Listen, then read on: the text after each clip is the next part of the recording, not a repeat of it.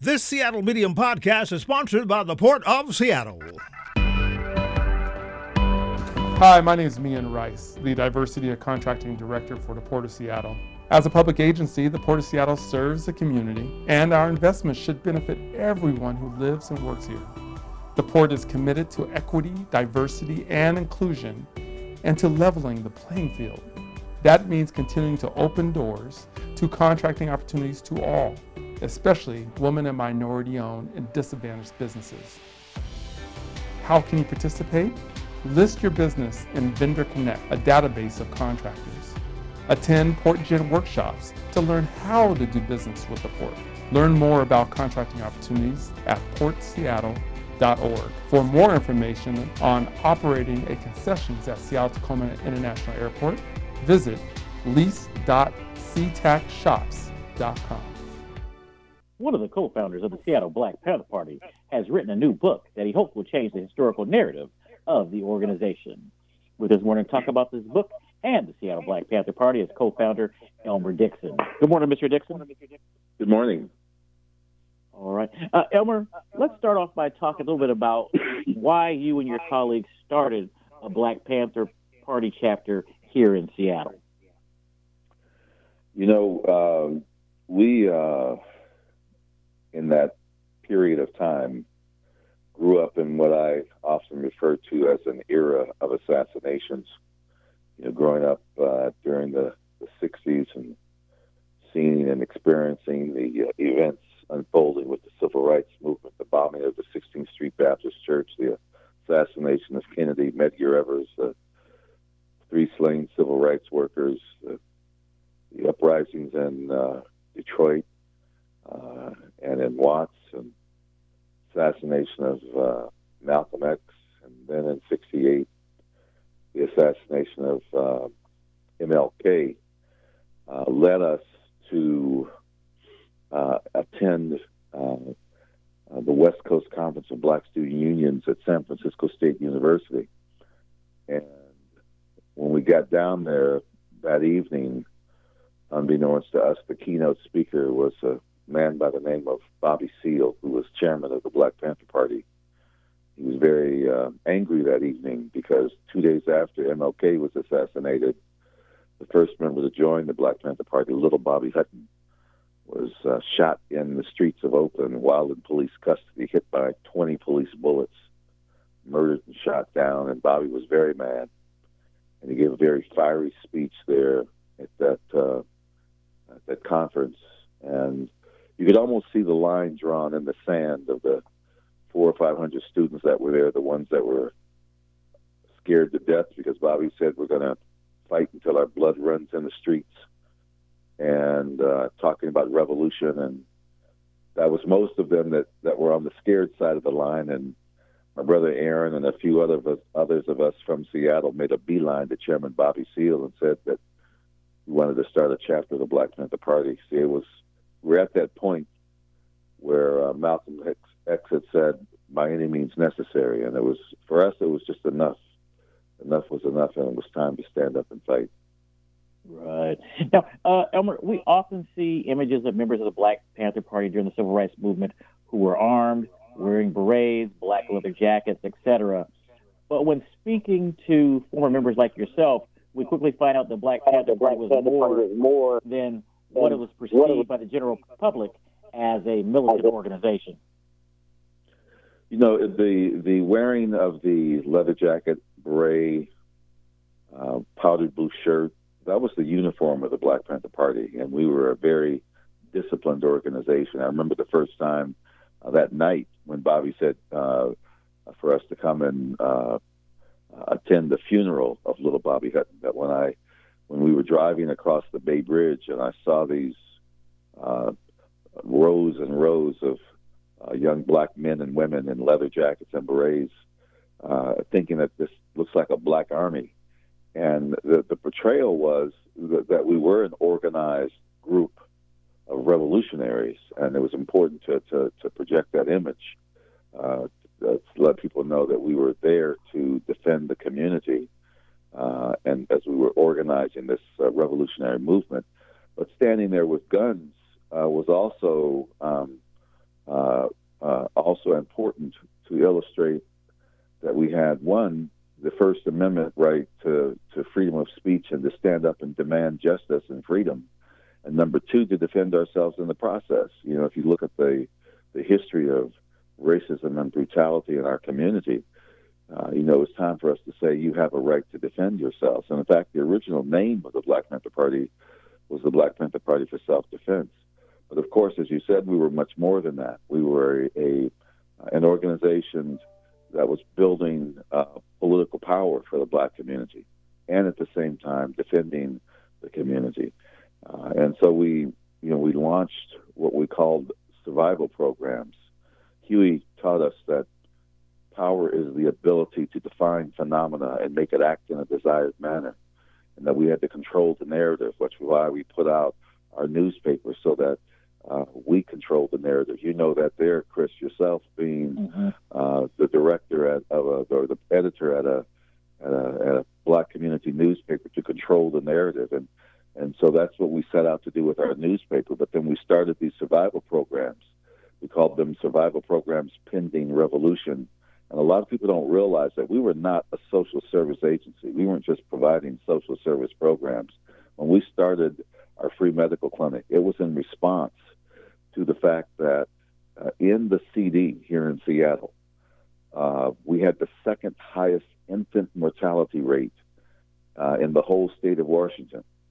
And so in response to that, we started our first free medical clinic. And the very first clinic was called a Well Baby Clinic.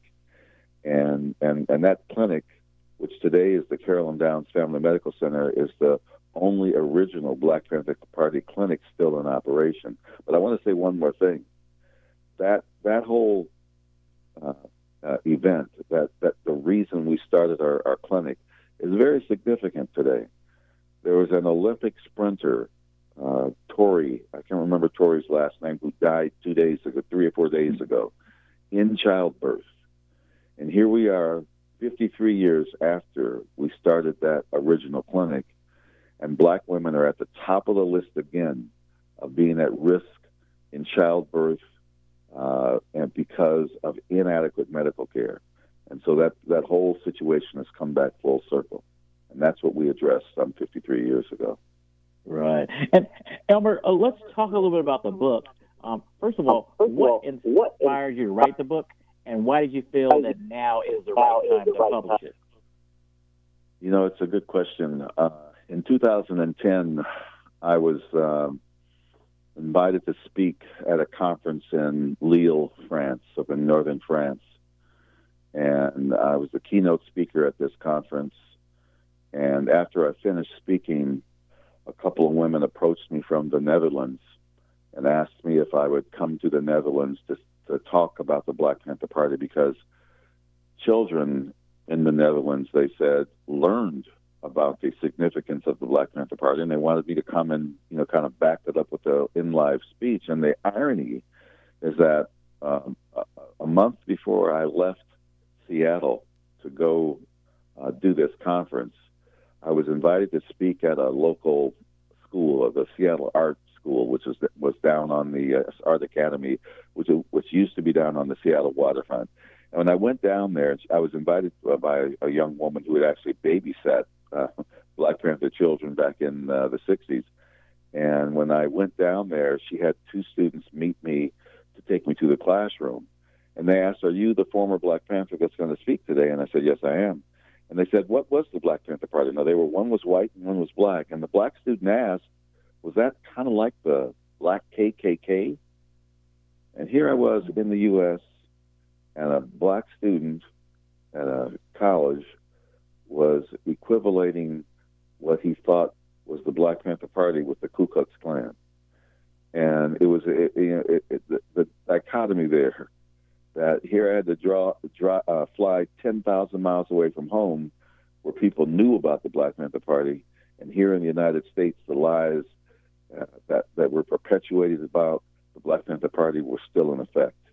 And it was at that point that I realized I needed to write my story, as other members of the Black Panther Party have. My brother, in fact, published his book that year.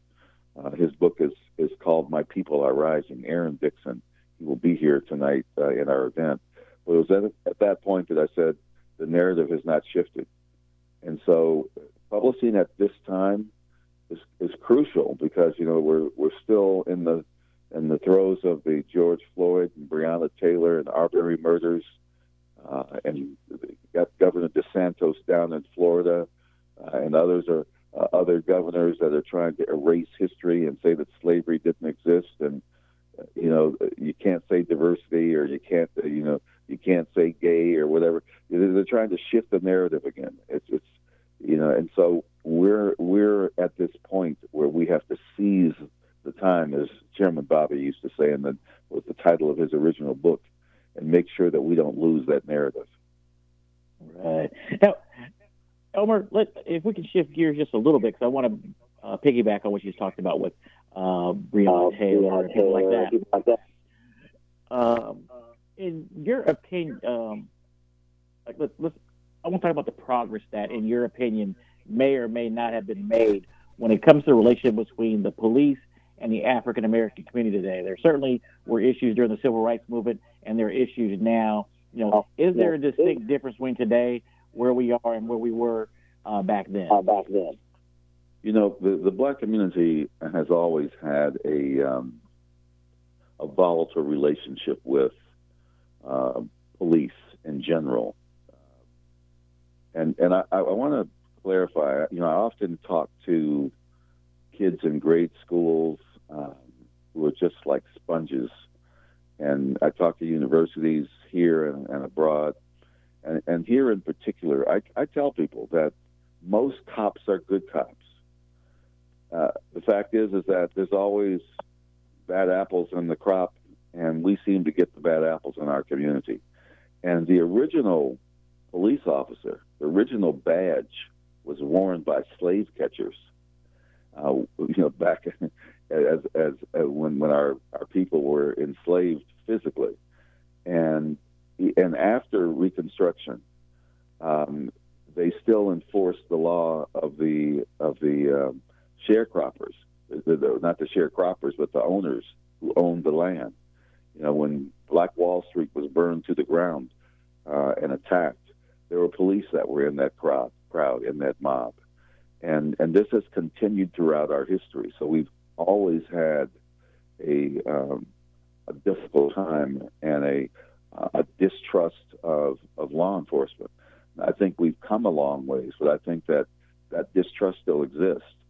And while we're trying to mend those relationships, it really takes the efforts of cops that build relationships within our community. One of the very first program that we started back in '68, in fact, the Black Panther Party with Huey Newton and Bobby Seale started it in 1966 when they formed the party, was the Police Alert Patrol. And all of our programs came out of the Black Panther Party 10-point program. And point number 7 says that we want an immediate end to the murder of black people. And so in response, we created this program where we patrolled the police armed with a shotgun and a law book because it was our legal right to observe. But we said we're going to stop you if you try to murder someone. We had police alert patrols here in Seattle. And so as we come forward to the present day, and we see that these shootings have continued to happen in our community still, even to this very day, the distrust is still there. And the other program that we started back then, at least we were trying to implement, was a community control of police. And the community control of police was about building, a relationship with police departments. And here today, after following the murders again of Taylor and Floyd, some of the Black Lives Matter organizers were also in the process of trying to begin a similar program, a community control of police. And so I think the relationship is still very tentative. I think that with the efforts of good cops, Detective Cookie from the Seattle Police Department, that's a strong sister. She was born in the same city that my family, me and my brothers were born in. My sister, we were born in Chicago.